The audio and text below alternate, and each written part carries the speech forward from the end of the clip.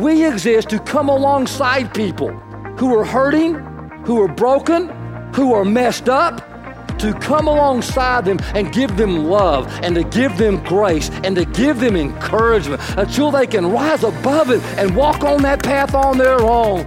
We are Pathway Church, located in Burleson, Texas. We worship together, we serve together, and we grow together. Yeah, you may be seated. Hello, everybody. So glad you're here. Those in the house, online, True Worth, the bridge in the sanctuary. Man, what an honor it is for us to be assembled together in worship. And if you are new, however you have connected with us, we are so glad that you are here. If you're in this physical space itself, I'll be out in the crossing afterwards. I really don't say this a lot. I say this every week and I mean it. I would love to meet you. I really would love to meet you.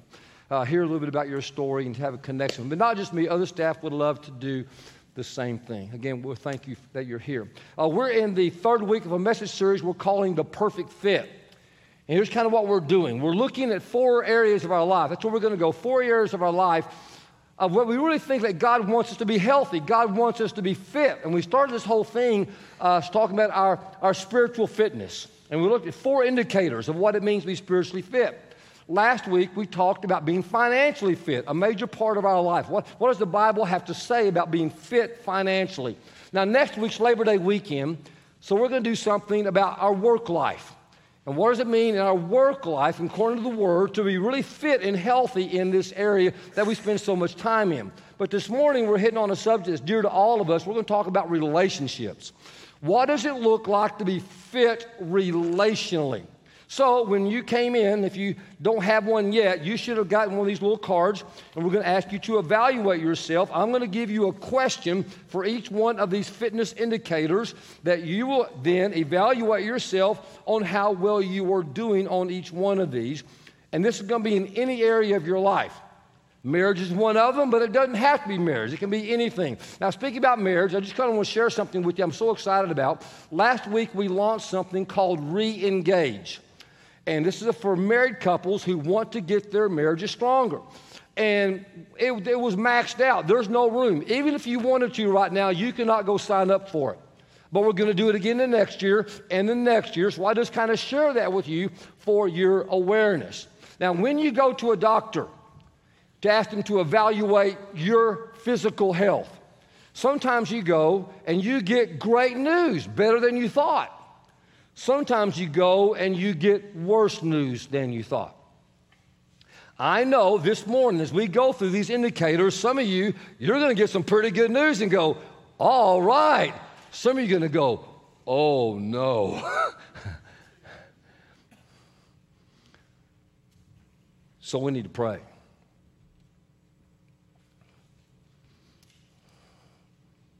God, we come here before you seeking your wisdom, your guidance, your help in navigating these very interesting thing called relationships, that we individually can get healthy. We can get fit in what it means to be in relationship with others.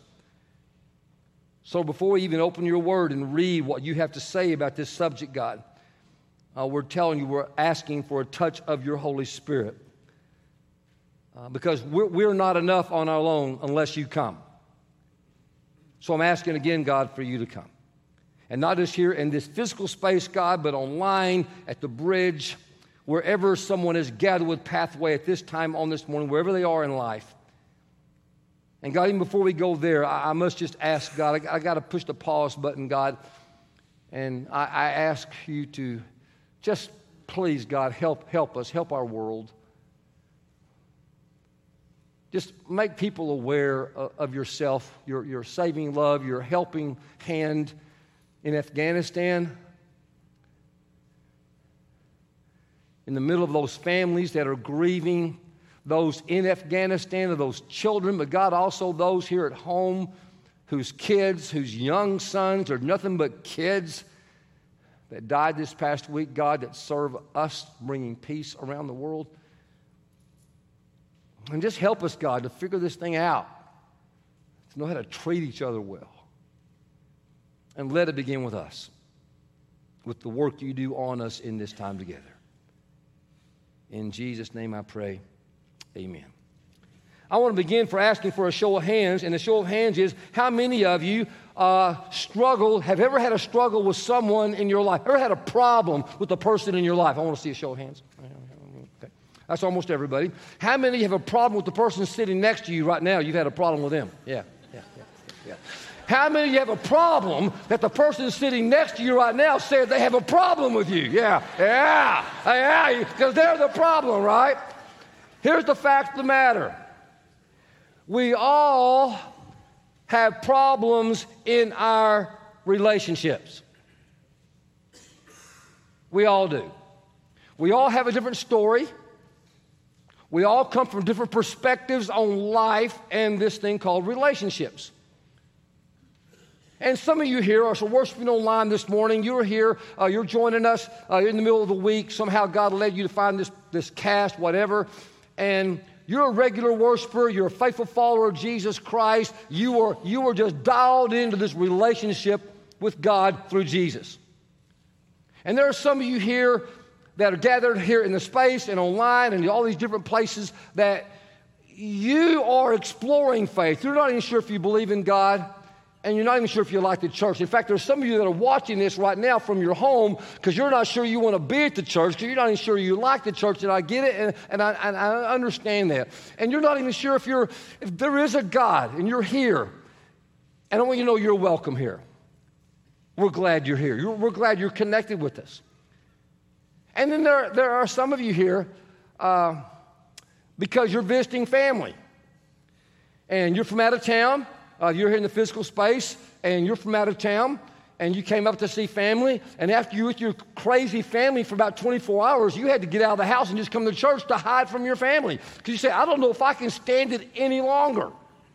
And that's why you're here, to get away from somebody. We all have different stories and different things in our life. We're different. All of us here are different about this subject matter. But there's one thing we all have in common. We all want to have better relationships. Every single one of us want our relationship to get better. It's a universal thing. You're married, and your relationship is pretty good. But you think, over here, if I'm honest, if I evaluate myself, I really want to get better here. Or maybe you have a family, you have kids, and you know what, our family's pretty good. Our family works pretty well. The parenting thing, the parents go, the kids are pretty good. And the kids go, my parents are pretty good. But then you think about it, you go, but I want to get better here. Or maybe you're someone that's a widow or a widower. Maybe you're here and you're divorced. And you still have this need to have a sense of belonging. For someone to really know you, to feel connected to, someone to love you, and for you to love and give of yourself. Maybe that is you. Or maybe you're here this morning and you're single.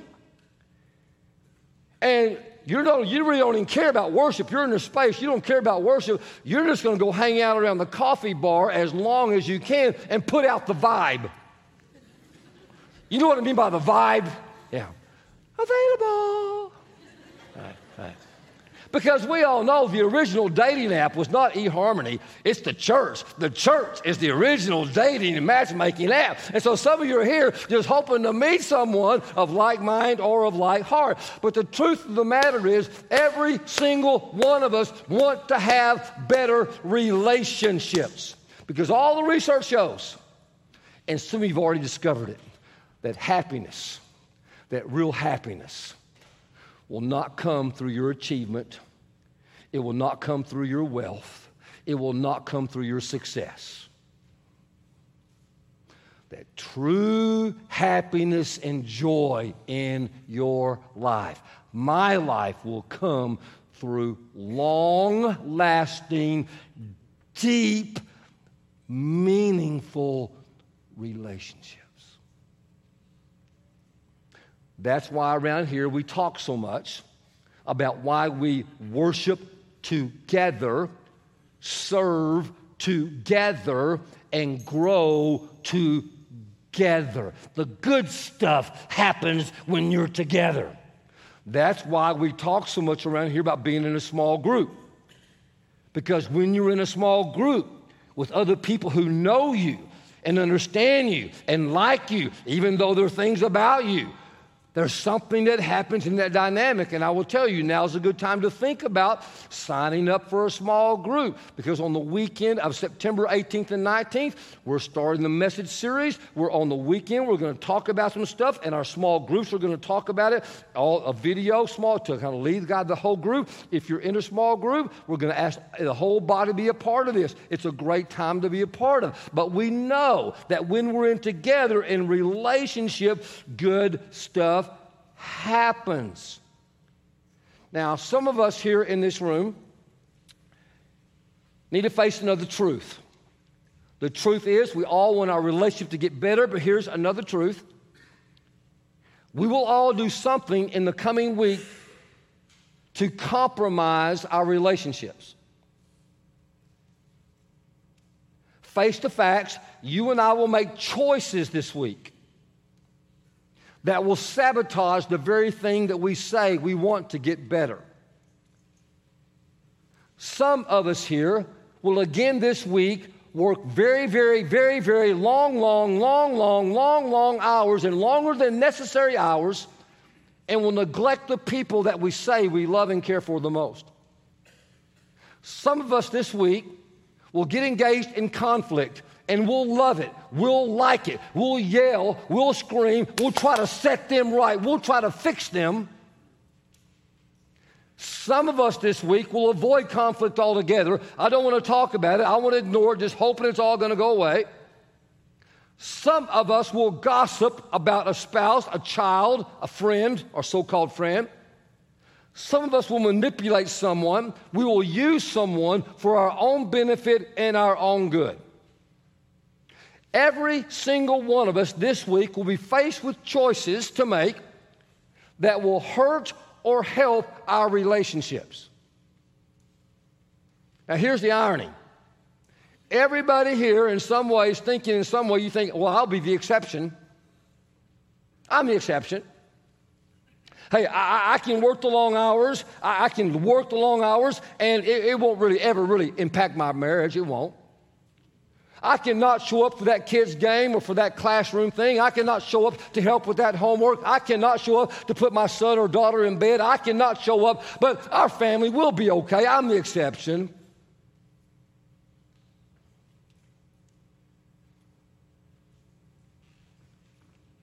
You're not the exception. Nobody's the exception. In fact, I will tell some of us right here in the room that need to hear this right now. And this weekend, we're having a hard, kind of a tough conversation. It's kind of a sensitive conversation, I know. There are some of us here, if we do not make some changes in how we live our life and how we interact with other people, you will wake up one day and you will discover you're not the exception, because you'll be alone and your kids won't come home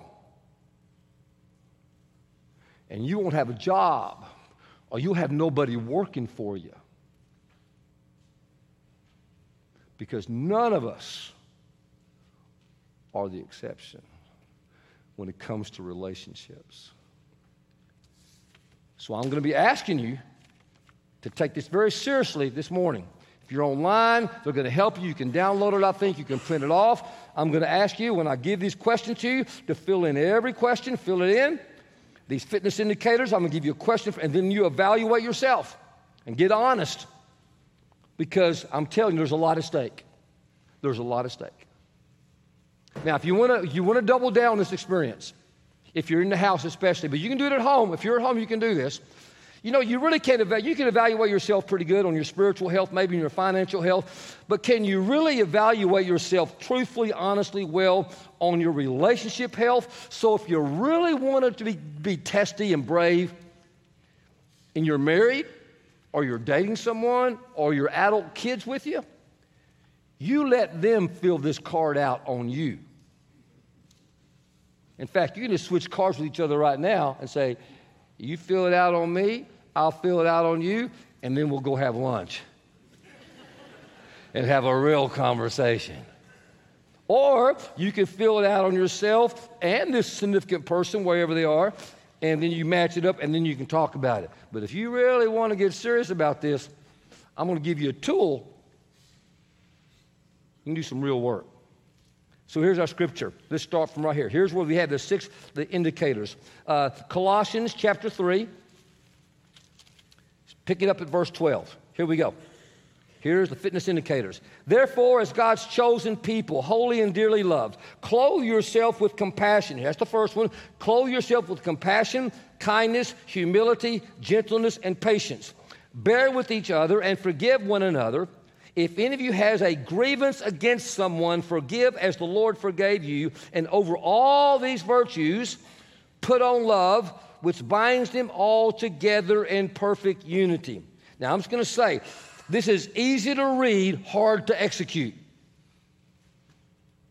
So get ready for some tender, very painful stuff as we learn some stuff about ourselves, what the Bible has to say to help us in this endeavor. Now, our first indicator, right, you see right there, and if you have the little card there, it's compassion, or your notes, it's compassion. Now, Paul, interesting, Paul's using the same word in the Greek that's used, get this, for bowels or guts.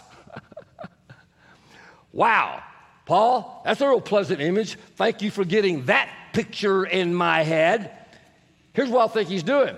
Paul is saying, here's a gut check. Do you really have compassion for other people? Gut check. And Paul's saying, I'm not talking about the people that you're close to. I'm not talking about the people that you love. I'm not talking here about your marriage. Before you can even get to talk about relationship health there, you got to ask yourself, do I generally have this compassion in my gut for my first reaction to people when I see them? Somebody's walking down your street. What's your first gut reaction? Do you go, how dare they? Or do you wonder about, when you see someone who doesn't believe like you believe? When you're a mask person, you see someone not wearing a mask. You're someone not wearing a mask, you see someone wearing a mask. Someone that's the opposite of you. What's your first gut check response? Judgmentalism? Criticism? You see something on television of someone who's done something, believes something, total opposite of you. What is your first gut response or reaction to them? Pointing the finger? Anger, judgmentalism, or compassion? What is your primary posture toward other people? Pointing the finger or compassion about where they are in life, of their need for belonging, their need for healing, their need for forgiveness, their need for truth, their need for somebody in their life. Now, what's interesting here is that in Matthew chapter 9, we see how this plays out in the life of Jesus. In Matthew chapter 9, Jesus comes across a group of people. It says a crowd of people, verse 36. He sees a crowd. A lot of folks who don't believe like he does, a lot of folks who don't look like he does, a lot of folks who don't live their life like he does. And the scripture says he looked upon them and he had compassion on them because they were harassed and helpless like sheep without a shepherd. So let me ask you again. When you see people just in general, what is your first response? Criticism, judgment, condemnation, pointing out what's wrong, a sense of compassion for the need that they may have in their life of something's wrong. What do they need? Now, they are hiring, news alert, they're hiring at DFW. They need more people, employees at DFW, particularly in the area of customer service. I'm just saying. Any of you been out to customer service, DFW flying? Has anybody had a flight delayed? Anybody had a flight get so messed up, you got to get in another line to try to find out if you get on another flight to finally get home and get to your destination, right? And you go to customer service to ask for direction and help. Will you all agree with me that the people who stand in that line are the most angry, tired, upset, worn out, frazzled people in the world? Would you agree with that? Probably those are the people who go to customer service desk. So this person, I'll just say person, goes out to apply for a job at a customer service desk. And they ask her, they say, tell me, what your strengths and your weaknesses. Well, I can do this, I can do, no, Charlie, I can do almost anything. But my weakness is I'm not really a people person. That's That's why everything is so messed up at the airport. That's why it's so hard to get anything done. And it made me have to ask the question. And here's your question right here for compassion. Am I really a people person? That's the question. I'm asking myself, Rick, are you really a people person? It's not, are you an extrovert because you like to be around people? Not that you get energy off of people because you're all social. But I mean, really, at your core of your being, are you a people person? Do you just like people because they're people? Now, this is very important because God is a people person. All people matter to God. People on the left, people on the right. People who talk like this, people who talk like that. People who like this kind of music, people who like that kind of music. People always say that the Cowboys are America's team, they're God's team, right? When the old hole in the roof years ago. God cheered for the Cowboys. I will tell you, God cheers even for the Philadelphia Eagles. He doesn't like it, but he has to. He's God. Because actually, they're people. So let me ask you, at the fundamental core of your being, are you a people person? This is the litmus test of someone who is fit relationally, first of all, just for people in general. Do you see them like sheep helpless without a shepherd? Or is it judgmentalism and condemnation? And so there's the first one. Only you can evaluate yourself, dabbling or devoted. You do it. You can do it now, do it later. You dabble, you close to that. Oh man, yeah, I'm all in on that. Here's a second fitness indicator is kindness. Kindness. Kindness is not the same as being nice. Churches are filled with a lot of so-called nice church people who do things that really aren't so nice. But they do it under the guise of being nice. So this young lady, she's invited to go to her boyfriend's house. He said, hey, I'm going to bake you a cake. And she's thrilled to death. He's never baked anything before in her life that she knows it. And he goes over there, and she's expecting some big romantic kind of encounter. Maybe he's going to ask her about for a special thing or a romance or engagement or something like that. And she says, so she walks in the door. She's all anticipating. He says, hey, I just wanted you to know, I want to break up. She said, well, why'd you bake the cake? Well, I just wanted to do something nice for you so you wouldn't feel so bad. That cake wound up in his face. She didn't think it was so nice. Sometimes you and I think Christians about being nice and we're not so nice. This word has not about being nice. This word, we misunderstand the reading of this word. When you understand, go back and study the backwards of this word has to do with encouragement. Am I someone who's nice enough to someone to encourage them and to speak life into them to lift them up? In fact, that is the question I would ask you to ask yourself on kindness. Am I an encourager? Am I authentically someone who speaks life into someone and lifts them up? John Gotham, a research marriage counselor, there's a lot of research on marriages. He studied couples for an extended period of time on their interaction with each other. And he studied the amount of negative and positive interaction to find out how successful. And he said the number one predictor that a marriage is going to be healthy over the course of time, and some measure of happiness, is that they have at minimal a 5-to-1 ratio between positive and negative interactions. Not 2-to-1, not 1-to-1, not 1-to-5, 5-to-1 positive for every one negative. And they also found that marriages that were really strong, that flourish, 20-to-1. Does that convict anybody besides me? 20-to-1. And some of you are thinking, well, Pastor, I'm just not wired that way. I just noticed everything that's wrong. It's a gift. And I just have to point it out. It's my job. I don't know how to do anything else. Church, we're not talking about rocket science here. Don't tell me you can't do this. It's very simply as paying someone a compliment. You can do that. It's the simple thing of laughing when they're laughing or helping someone laugh. That's encouragement. It's actually calling and saying, honey, I'm going to be 5 minutes late. I'm going to be 30 minutes late. I just want you to know I'm not going to be, I just want to let you know where I am. That's just encouragement. That's saying, I love you. Often.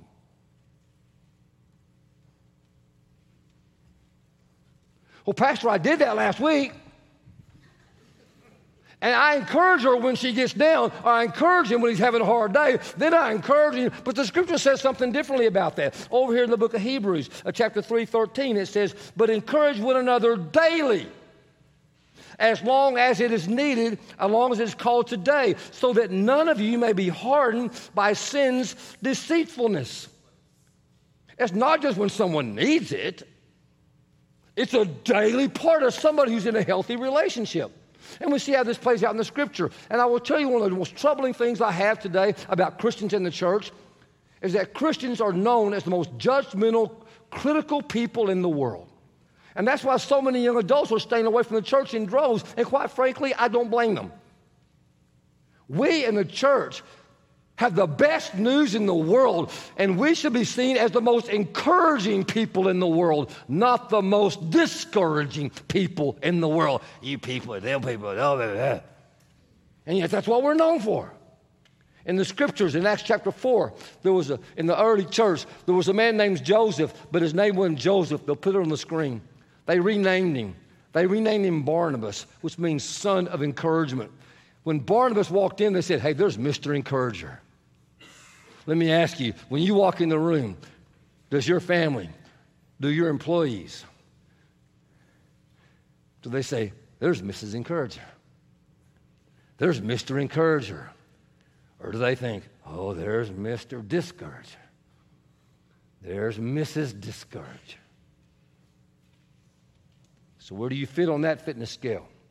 Where would your family, where would your spouse, where would your friends say? You dabble or are you devoted? Number 3, humility. Humility. Humility is not thinking bad about yourself. Humility is not focusing on your shortcomings. And let me say this to somebody who needs to hear this. Humility is not self-deprecation. It is not. Here's what humility is from Philippians. We see this straight from the Word.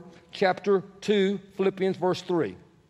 Do nothing out of selfish ambition or vain conceit. Rather, in humility, value others above yourself, not looking for your own interest, but each of you to the interest of others. So Paul is saying here that humility is not thinking bad about yourself. It's about thinking less about yourself. Humility. So the question there you're going to ask yourself to see how you're doing in this is, am I more others-focused or self-focused? That's the question. In general in my life, do I think more about myself or do I think more about other people for their well-being? When Dallas and I were in our first part of our engagement, it was a Sunday afternoon. All I wanted to do was watch the Cowboy game. I had to be back at the work here in a couple of hours.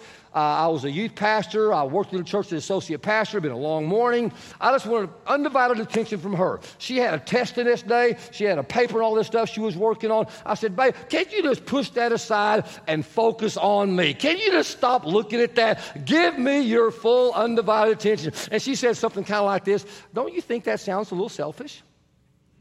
And my response was something like this. Me? Selfish? How can that be? I said, I'm a pastor. I work at a church. Where do you work? How do you think that went? It didn't go very well. And here's the irony. I was defending myself for not being selfish, and all I was being was what? Selfish. I'm just thinking about what I wanted, what I needed, what I want. I wasn't even thinking. I didn't ask, well, honey, can you help me understand why you think that? Why you feel that way? Is there something I could have said differently or done? I didn't do that at all. It was just defense to me. Let me give you a little tidbit about this thing called humility. your ability to develop humility, there's a direct relationship between humility and intimacy. The more humble you are, the less controlling you are, the less you think about yourself, and the more you think about the other person, the more intimacy, mental, emotional, and physical in a relationship you will have. But the more selfish you are, the more you think about yourself, your needs, your wants, the more you are controlling, you will push away that person, and the less intimacy and closeness you will have.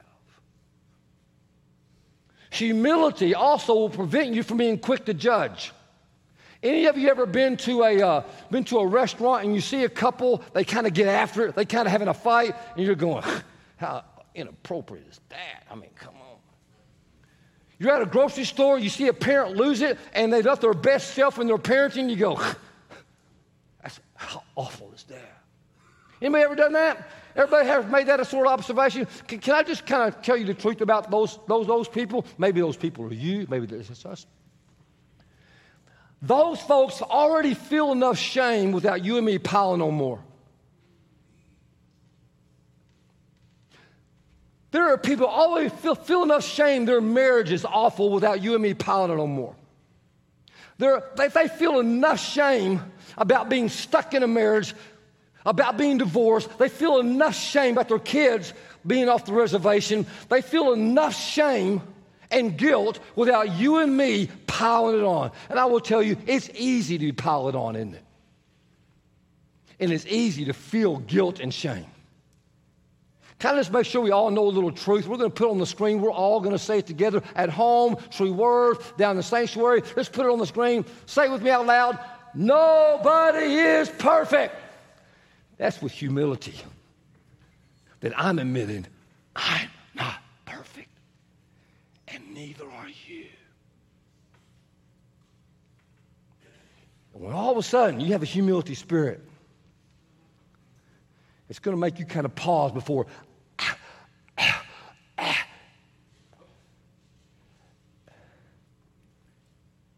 Because I'm not perfect either. Have a sense of humility, of thinking about other people instead of just thinking about your own self-righteousness. So what are you doing on that? You be the judge, not me. That's up to you. Here's the fourth one, and that is gentleness. Gentleness. Gentleness does not mean being a pushover. It does not mean being passive or passive-aggressive. It does not mean being quiet. I understand there are some relationships where it's going to get heated. There are sometimes things are going to be challenging and difficult. There are sometimes you got to say the hard thing. But here's the problem. In a relationship, when you have to have a hard conversation, some of us, we get angry. We blow off the handle, and we just kind of and explode. And I acknowledge that sometimes you have to have those hard conversations. But here's the question I have to ask myself. Am I able to stay tender when I need to be tough? When you have to have a conflict in a hard conversation in a marriage or in a relationship or with your son or your daughter, can you be tender even while you're tough? Jesus could. In John chapter 4, he comes across this woman. We call her the woman at the well. She's a Samaritan, and they kind of have a personal, very heated conversation. Jesus gets very personal. He asks her these very deep questions about herself, things she didn't want anybody else to know. He asked her, verse 16 of chapter 4, hey, go call your husband and come back. She said, I have no husband. He said, you're right when you say you have no husband. The fact is, you have had 5 husbands, and the man you now have is not your husband. What you have said is quite true. Now, I want you to notice something in that exchange. Jesus didn't let her off the hook. He didn't say, no big deal. But neither did he get angry and point his finger at her. He was truthful and tough, but he was tender and gentle. And you're saying, Pastor, sometimes you just have to have the hard, tough conversation with someone. Don't you understand that? Here's what I understand. The more encouraging you are, and the more gentle you are in a hard conversation, the easier it will be to resolve the conflict. But when you flare up and you are,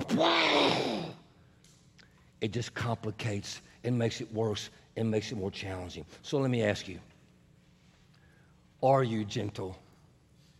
Are you? God is, and I hope you're glad about that. Over here in Psalm chapter 18, there's one little verse, verse 35.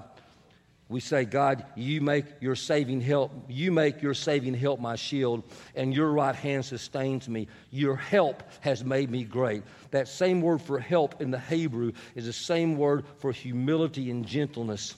In other words, your gentleness has made me great. Please hear this. You think you're great because of how much you know. You think you're great about how much you can do. But I will tell you, there's only one reason you're great, and that God's been gentle with you.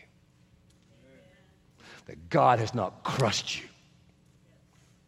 And you want to make other people great?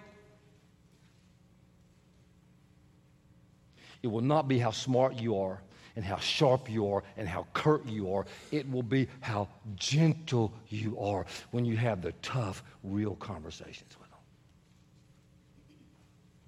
Dabble or devoted? You make the call. Here's the fifth one. The fifth one is patience. It's the Greek word for long-suffering. This is the time dimension of all relationships. And the question is, am I in it for the long haul? Am I in it for the long haul? Am I in it when it's hard? Am I in it when I want to bail? Am I in it when the easiest thing would be to walk away and leave and get out? Church, I'm so thankful some 37 years ago that my wife didn't walk out, because nobody would have blamed her. I was more married to the church than I was to my family. The church is growing and flourishing. My family is growing and flourishing. My family needed me. The church needed me. And I gave of myself to the church. And mentally, emotionally, and physically, for 5 years, I was really disconnected from my family and what they needed. And nobody would have blamed my wife for saying, to heck with this.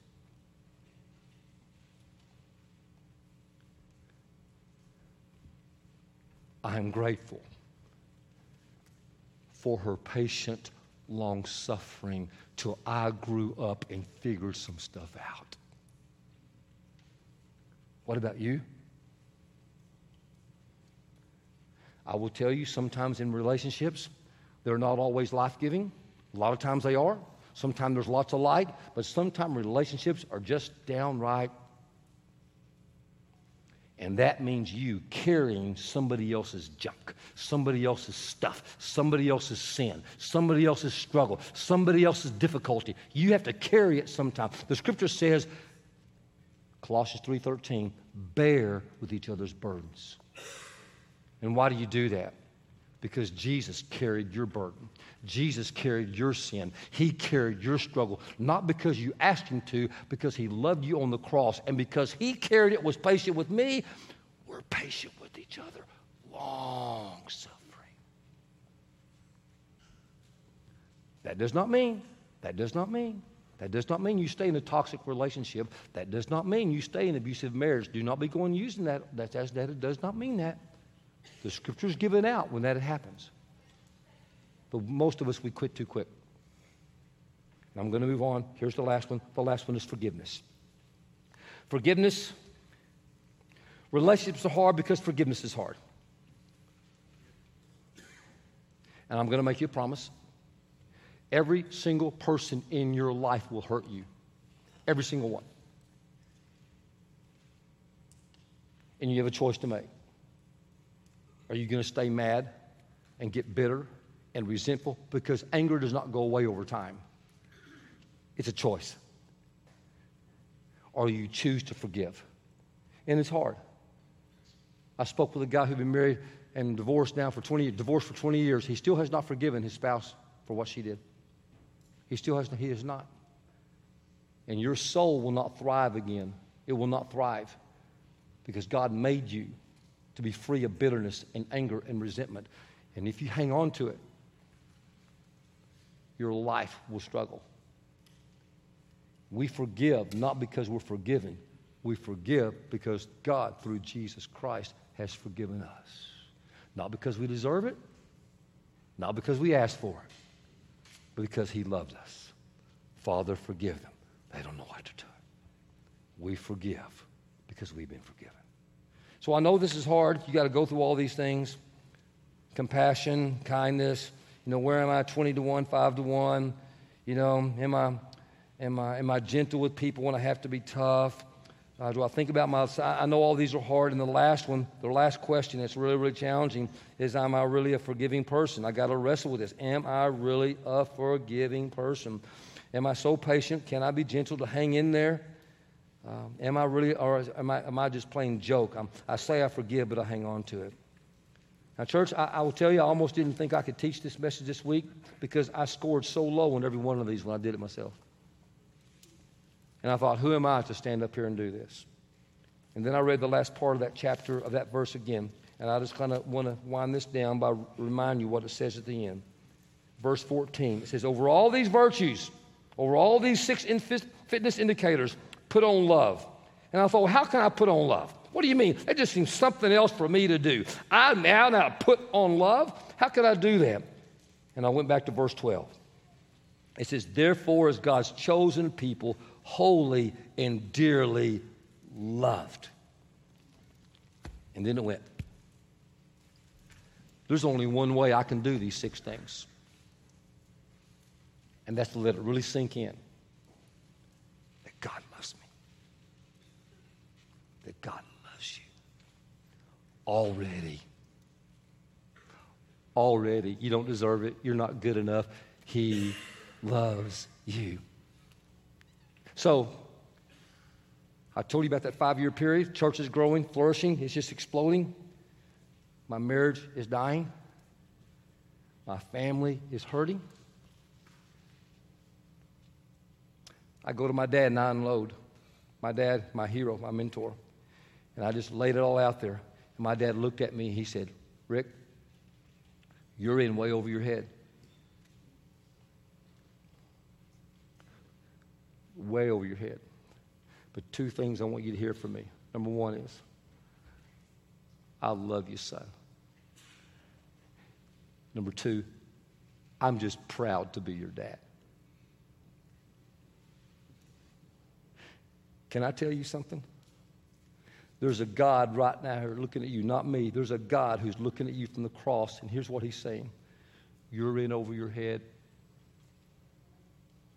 I see all your junk, all your stuff, all your issues, you're in over your head. You don't know what to do. Please hear this. I love you. And I'm proud to be your dad. You can do this. I'm going to help you. See, we're patient and compassionate, not because we're patient and compassionate. We're patient and compassionate because he was patient and compassionate with us. Period. So I just want to ask you to kind of get still there for a second. Whew. Very sensitive, very tender issue. How fit are you relationally? Where do you need to grow?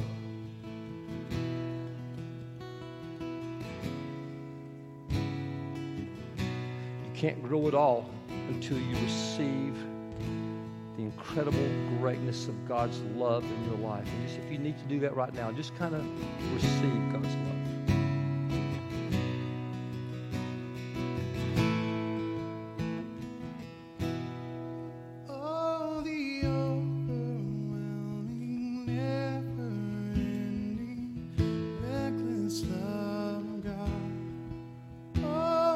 Chases me down, fights till I'm found, leaves the night. He's in it for the long haul. Couldn't earn it, I don't deserve it, till you give yourself away. He loves you. Oh, the overwhelming, never-ending, reckless love of God. Oh, you are so in over your head. You don't have a clue how to handle it, what to do. But it's only grounded in his love for you. God, we thank you for that. We thank you for your forgiveness offered to us on the cross. We didn't ask for it. We didn't deserve it. But you chose to see us and have compassion. Help us to give away what we have received to one more, and one more, and one more, and one more. Oh, the overwhelming, never-ending, reckless love of God. Oh, it chases me down, fights till I'm found, leaves the 99. I couldn't earn it, I don't deserve it, still you gave yourself away. Oh, the overwhelming, never-ending, reckless love of God. In the name of the Father, and of the Son, and of the Holy Spirit. Amen. Thank you for joining us. If you would like more information on Pathway or to get connected to a ministry, visit our website at pathway.church. We look forward to growing with you as we worship together. God loves you. God is with you.